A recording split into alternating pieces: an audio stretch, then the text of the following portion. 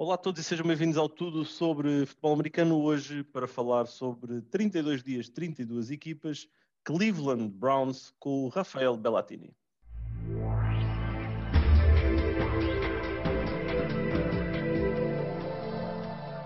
Olá a todos e vamos a mais uma equipa. Vamos até aos Super Cleveland Browns, que depois de vários anos de muitas dores, muito crescimento a acontecer, muitos passos atrás, parece que estão finalmente a dar um passo em frente. E comigo tenho o Rafael.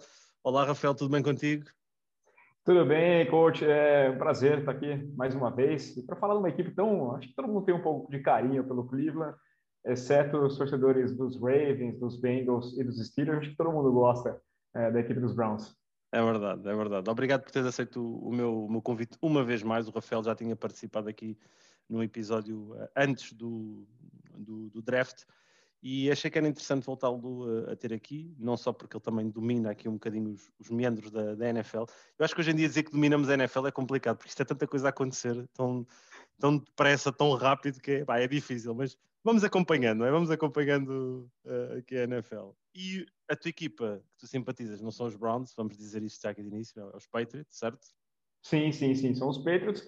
Mas até porque na época que eu comecei a acompanhar o futebol americano, não existiam os Browns, né? Foi aquele período que os Browns foram lá para Baltimore, né? Saiu a equipe e ficou aquele vazio até voltar em 99. É. Mas lá está. Agora existem os Browns, uma equipa com muita história, com alguns treinadores, alguma ligação de Paul Brown também à equipa, ao franchise. E a realidade é que talvez quase 2 décadas de sofrimento em que faltava aqui uma liderança, faltava aqui alguém que metesse ordem na casa e parece que encontraram esse senhor sobre o nome de Stefanski, Kevin Stefanski. Como é que tens acompanhado um bocadinho aqui a liderança de Stefanski, aquilo que ele fez o ano passado na equipa dos Browns? O que é que tu achaste desse primeiro ano? Bom, eu acho que não tem como ser melhor, né? Pelo fato de um treinador chegar e até ser eleito o melhor treinador da temporada. Ele corrige muitos erros que tinham no Brian Kitchen. O Brian Kitchen, ele não era de todo ruim, ele tinha algumas ideias boas, né? Mas ele se atrapalhava. Acho que ele não estava pronto para ser head coach. E o Stefanski chega muito bem. Lógico, poderia ter levado o time para um Super Bowl. Vamos dizer que ficou ali, talvez, a uma chamada né, naquele jogo contra a equipe do Kansas City Chiefs, eu podia ter ganhado, né, com o Chad Henne no final, se eles não são tão ousados, ou então se a arbitragem vê o Sorensen indo de helmet to helmet em cima do Higgins no finalzinho do primeiro tempo ali, né? Por alguns detalhes a equipe não foi mais adiante, mas além de voltar aos playoffs, a equipe vence um jogo de pós-temporada, e eu acho que cresce bastante. Eu gosto bastante do trabalho do Stefanski, acho que ele coordena bem. Ele não está não está no nível ainda do Bill Belichick, do Bruce Arians, mas ele mostra um caminho ali que você vê um rumo para a equipe dos Browns, como há muito tempo não se via os Browns mostrando alguma filosofia, alguma forma de trabalhar. Né? Acho que os Browns mudam demais nessa última temporada. Sem dúvida, sem dúvida. E para que se possa estar a pensar aqui um bocadinho sobre porque é que nós temos estado aqui neste início a dizer isto, que é uma grande mudança em termos de liderança, de gestão, os Browns desde o ano 2000 tiveram 3 épocas em que tiveram um recorde positivo, foram 2 vezes aos playoffs, sendo que o ano passado foi uma dessas 2 vezes, e tiveram 12 treinadores diferentes. Isto é revelador do carrossel que acontecia em Cleveland. E Stefanski não só chegou, deu o melhor recorde da equipa desde 1994, e como o Rafael disse, os Browns depois em 95 mudaram de cidade, entre 95 e 99 basicamente não existiram mesmo, e depois em 99 regressaram, mas depois foi novamente épocas desastrosas, até que lá está, Stefanski, que consegue 11 vitórias e 5 derrotas e mesmo assim ficou em terceiro da divisão, porque a própria divisão da AFC Norte é talvez das divisões mais complicadas. Como é que tu vês agora um bocadinho esta relação com as restantes equipas dentro da própria divisão, Rafael. Os Ravens, os Steelers e os Bengals, que são também equipas, os Bengals se calhar também um bocadinho mais instáveis, mas os Ravens e Steelers particularmente, equipas mais sólidas. Achas que agora, perspectivando um bocadinho o futuro, a próxima temporada, achas que os Browns vão conseguir passar de terceiro para, quem sabe, segundo ou primeiro? Eu estou tendendo a apostar que eles vão ganhar a divisão nesse ano. Eu acho que a equipe dos Steelers cai bastante nessa temporada. Eu acho que está um pouquinho confusa o planejamento dos Steelers. E eu não confio 100% na equipe dos Ravens. Eu vejo a equipe dos Browns ali pronta para brigar com o Kansas City Chiefs. Kansas City Chiefs num outro patamar ainda, é um time muito acima dos outros, mas com o Buffalo Bills, e é uma equipe que pode sim sonhar em ir adiante, quem sabe chegar a disputar o Super Bowl, dependendo de como vai em janeiro. Mas eu coloco o time como o favorito da divisão, brigando bastante com os Ravens. Eu acho que é uma divisão que segue complicada, porque os Steelers você nunca pode descartar, e os Bengals eu acredito que vão ter um crescimento nessa temporada, mais uma vez. A partir desse ano, aí o Joe Burrow 100% recuperado, vai ser uma divisão complicada, mas eu acho que os Browns têm potencial. Eles têm elenco para brigar lá em cima. Sim, eu também acho que vão estar na corrida, vamos assim dizer, e vamos entrar então um bocadinho, olhar um bocadinho mesmo para o plantel, porque este plantel dos Browns é uma all-star team quase, é jogadores incríveis em todas as posições. E olhando um bocadinho primeiro para o ataque, aqui para o alinhamento inicial, os 11, temos Baker Mayfield, que é o líder inquestionável na posição de quarterback. Temos depois Nick Chubb como o primeiro running back, Kareem Hunt há de ser o número 2.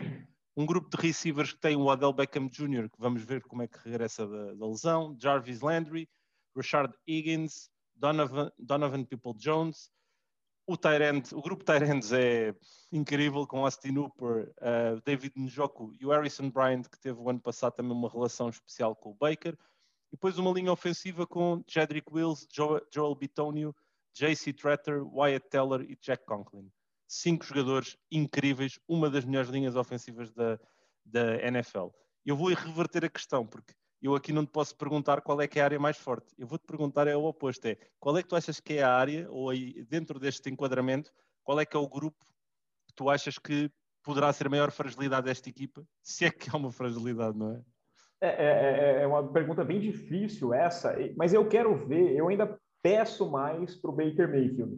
Eu ainda quero ver o Baker ele dar um salto, mais ou menos como o Josh Allen deu na temporada passada. Ele precisa crescer. Na temporada passada ele teve 26 passos para touchdown, foi a segunda melhor marca da carreira dele. 8 interceptações, foi a melhor, ele protegeu melhor a bola. Só que ele teve apenas 3.500 jardas, foi a pior marca da carreira, e eu acho que ele precisa dar esse passo além. Né? Completou 62% dos passes, é um bom número, mas eu não vejo o Baker ainda como um cara capaz, assim, 100% é o nome ideal para comandar esse All-Star Team, como você falou. É um time muito forte. Se você for pensar, o nome mais questionável de todos hoje seja o do Odell Beckham. Né? O Odell é o jogador que precisa mostrar nessa temporada que ele merece ficar na equipe do Cleveland Browns. Talvez seja trocado, a gente não sabe. O ano passado, quando ele se machucou, o time foi melhor, ele ficou fora, né? E você não tinha aquela marra, parece que ficar preso, obrigado a passar a bola para o Odell Beckham. A gente tem que lembrar que o Odell não é um pedido do Stefanski, ele não é um pedido do Alex Van Pelt, né, o coordenador ofensivo, e ele também não é uma troca do Andrew Berry, que é o GM da equipe. Então, ele tem que se provar dentro dessa equipe dos Browns. Mas eu acho que o ponto mais questionável é esse salto do Baker, que precisa mostrar. Ele precisa hoje ser um quarterback capaz, aquele que você olha e tem confiança para gerir essa equipe. Porque a linha, como você falou, o Bitonio, o Fetter, o Teller, é incrível. O Wills Jr. talvez seja o ponto fraco dessa linha, mas teve uma boa primeira temporada, né? Temporada de calor, o left tackle não é aquele grande nome perto dos outros. Então, a proteção ele tem, o tempo para pensar, ele precisa só ter a cabeça no lugar, um pouquinho mais de calma para resolver as jogadas. Então, esse salto do Baker que, para mim, pode ser o diferencial de ser um time que vai chegar na pós-temporada ou um time que vai, de fato, brigar pelo Super Bowl. Sem dúvida. Já agora fica também a nota que os Browns têm talvez um dos treinadores de linhas ofensivos também mais conceituados, em Bill Callahan, que fez um trabalho incrível, porque era o que tu dizias, o primeiro ano do Jedrick Wills foi bom, foi sólido, mas mais incrível é ele conseguir, por exemplo, tirar proveito de um jogador como o Wyatt Teller, não é? Um jogador que não era um grande nome e de repente aparece e é uma super estrela. E o ano passado eles tiveram histórias curiosas com não sei se te recordas, acho que foi nos playoffs ou no final da fase regular, em que tiveram um jogador que nem sequer conhecia o Baker. Chegou e teve que jogar. Não sei se te recordas, eu não me estou a lembrar a 100% eu não lembro qual era o jogador, mas chegou também, até foi apresentar, ele não conhecia. É isso, o Baker, exatamente. Foi uma história assim um bocado também, por causa do ano passado, todo atípico, a questão do Covid e tudo mais. E isso eu acho que ainda adiciona aqui mais mérito ao trabalho do Stefanski, não é? Porque num ano com Covid e que foi atípico a todos, é o seu primeiro ano, tem que lidar com estas situações. Eles tiveram um jogo em que não tiveram os receivers todos também disponíveis. E ele teve muito bem nesse aspecto, muito bem. E conseguir colocar jogadas sem aquele tempo de treinamento. A gente não teve uma off-season, uma pre-season correta, a gente não teve a pré-temporada, os training camps acontecendo da forma natural, com jogos de pré-temporada. Os treinos todos eram limitados. Quando você tinha um caso, tinha que fechar, não podia treinar, passar por isso tudo, fecha, espera, testa todo mundo. Quer dizer, é uma situação muito atípica e ele conseguiu mostrar, você conseguiu perceber aquele tracinho de Stefanski dentro da equipe, né? A filosofia dele. Então, agora, você tendo os OTAs, você tendo a pré-temporada completa, você trabalhando das formas corretas, eu acho que a tendência é um time ainda melhor. Apesar de a gente sempre ficar um pouquinho com o pé atrás com os Browns, pois não seria a primeira vez que a gente ia ver uma boa mensagem no primeiro ano e aí tudo ir por água abaixo, tudo ir embora na temporada seguinte, né? É verdade. Não seria inédito, não é? E agora vamos fazer a passagem para o outro lado, para a outra unidade, que é a defesa. Que se nós dizemos que o ataque é um All-Star Team, esta defesa também não está assim muito longe desse alinhamento. Olhando para a defesa, é uma defesa que alinha em 4-3, em termos de formato inicial. O coordenador defensivo é Joe Woods. Na linha defensiva temos Myles Garrett, que dispensa apresentações, e do lado oposto temos agora Jadeveon Clowney, que também dispensa apresentações, ainda que tenha que provar aqui um bocadinho, porque teve aqui os últimos anos um pouco fora de tom.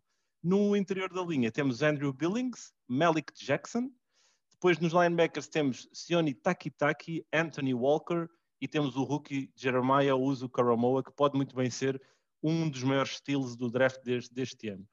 Depois no grupo da secondary, esta secondary é simplesmente assustadora, onde temos Denzel Ward e Troy Hill como os corners titulares, Ronnie Harrison Jr. e John Johnson III como os safeties. Profundidade neste grupo inclui Greg Newsome II, também o rookie, Greedy Williams, Grant Delpit e temos aqui depois mais alguns nomes também interessantes. Mesmo na linha defensiva, o Takarish McKinley, no grupo linebackers Malcolm Smith, ou seja, esta equipa está repleta. Problema, e é agora aqui a questão que eu te lanço, Rafael. O ano passado esta defesa já tinha muitos destes nomes, obviamente houve aqui algumas peças, e mesmo assim deram 419 pontos. Foi o segundo pior registro desde 2000, ou seja, o ataque incrível, mas a defesa foi uma via verde autêntica, vá. Achas que passa muito também pelo desenvolvimento desta defesa? Porque uma defesa tem que isto em português soa muito mal, por isso eu vou dizer em inglês, the defense has to come together, tem que se juntar, tem uma puzzle, não é? Tem que se encaixar todos uns nos outros. Achas que passa muito por aqui também o desenvolvimento desta equipa para a próxima temporada? Eu acho que sim, a pressão está nessa defesa em cima do Joe Woods, né? Nesse ano ele precisa entregar aquilo que se espera. Tem nomes, como você falou, são nomes incríveis. Por mais que a gente tenha o pé atrás com o Clowney, que toda a pré-temporada o Clowney aparece em algum lugar, você fala, agora o Clowney vai arrebentar e vai ser o melhor, e não entrega aquilo. Dessa vez ele tem um enorme conjunto ao lado dele para facilitar o trabalho dele, né? Porque a pressão não vai estar nele. Quando forem proteger, não vão dobrar em cima dele, porque você tem o Myles Garrett do outro lado, você tem o Billings, você tem o Jackson, você tem todo mundo ali para forçar. O ano passado, muito do problema era a escolha do Woods de jogar com Dime, né? Você tinha nome, a secundária não passava aquela confiança. E aí eles foram muito bem em pegar o Johnson III no mercado, na free agents. O Troy Hill eu acho que também vai ajudar bastante. O Greg Nilsson foi uma escolha que eu achei muito boa deles, porque eles precisam buscar esse cara, e eu vejo um potencial, uma chance de crescimento muito boa em cima do Nilsson. Eu acho que ele é um cara que é bem inteligente, consegue ler bem o quarterback, era um dos nomes que eu tinha bastante carinho nesse último draft.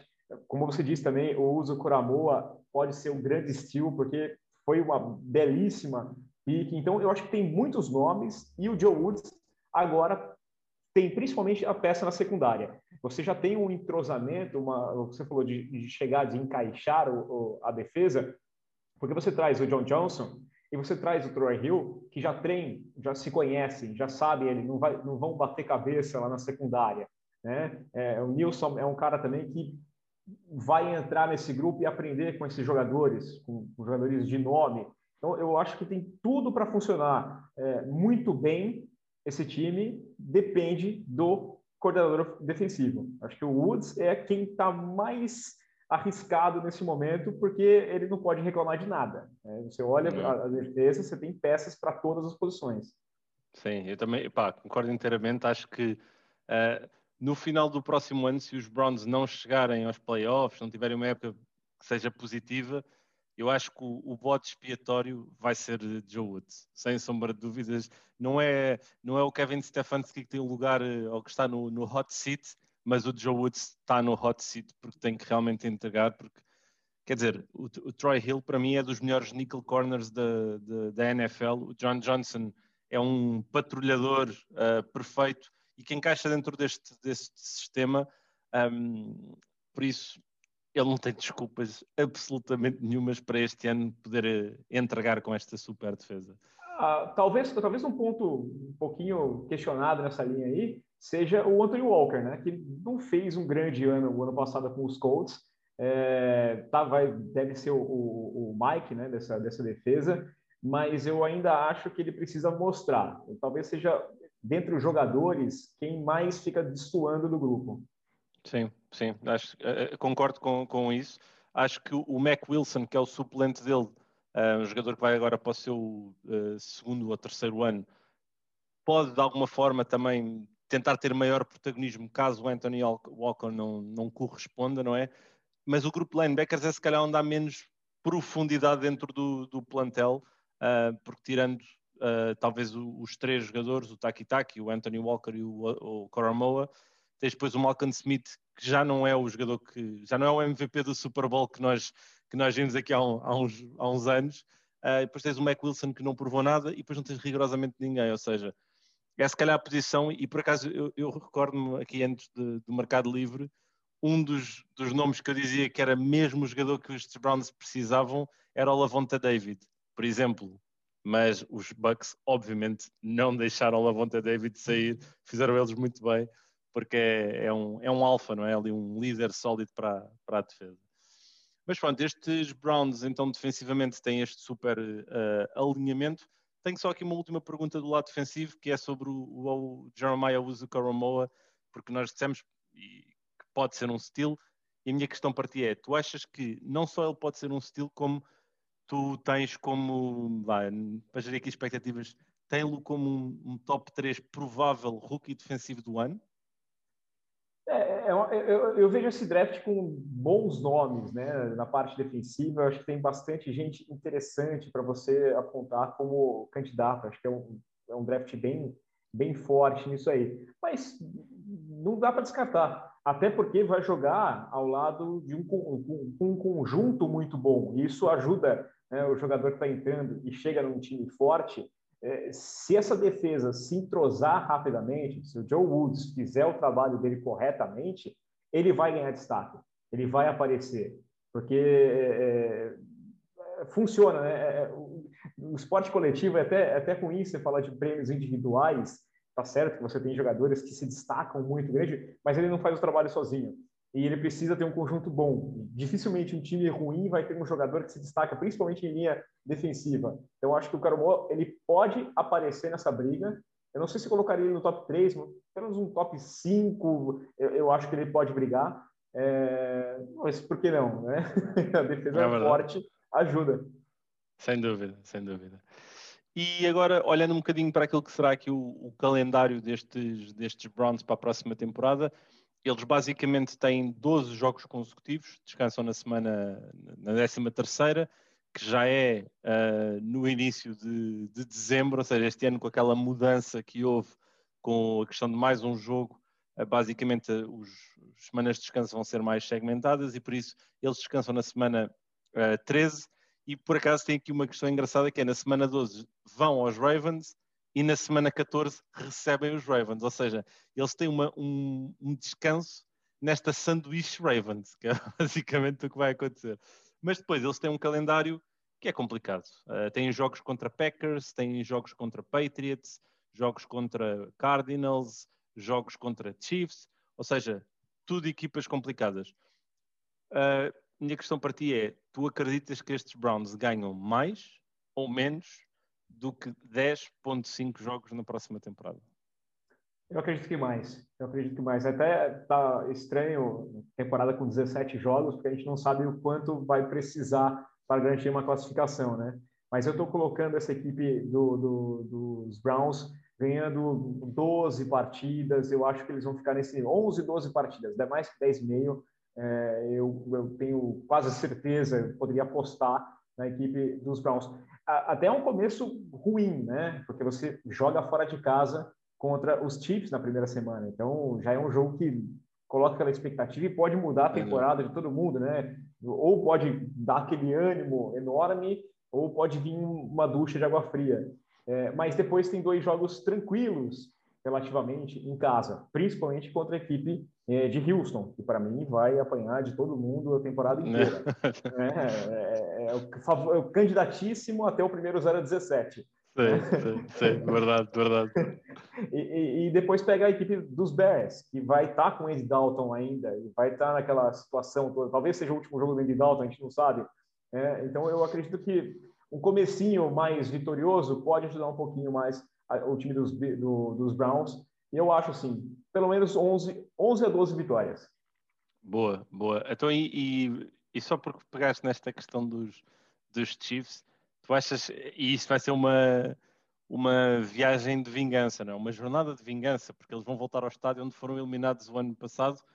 Não vamos dizer de forma injusta, porque não foi injusto, foi de uma forma que eles é que acabaram por fazer acontecer com aquelas situações em que foram um bocado perdulários com as situações que aconteceram. Mas tu achas que eles vão aos Chiefs na primeira semana, fazendo aqui alguma futurologia, e achas que eles ganham ou perdem? Eu acho que o time dos Browns está sonhando, os jogadores estão sonhando desde que saiu essa partida. Eu acho que tudo bem que é normal você querer começar bem, mas é por essa questão da vingança, né? De saborear na casa dos Chiefs, provavelmente estádio cheio de gente, todo mundo torcendo muito nessa partida, ainda trazendo um pouquinho o Wiggins pensando naquele helmet to helmet, né? E aquele fumble que acabou sendo touchback, aquela jogada que ficou mais amarga. Você falou, não foi uma eliminação injusta, mas esse lance ainda traz um pouquinho de ressentimento, e por pensar que eles, no final do jogo, não tinha Mahomes do outro lado e eles poderiam ter se aproveitado disso, não conseguiram aproveitar com o Chad Henne. Né? Então, essa vingança, esse pensamento, eu acho difícil ganhar, porque eu vejo os Chiefs mais forte do que da temporada passada. Mas a expectativa para esse jogo ela é das maiores. Né? Acho que não poderia não ter acertado mais no primeiro Sunday Night, porque todo mundo tem que ficar acordado para assistir essa partida, não importa a hora que seja. É verdade, vai ser um jogão que não vamos querer certamente ficar fora de o ver.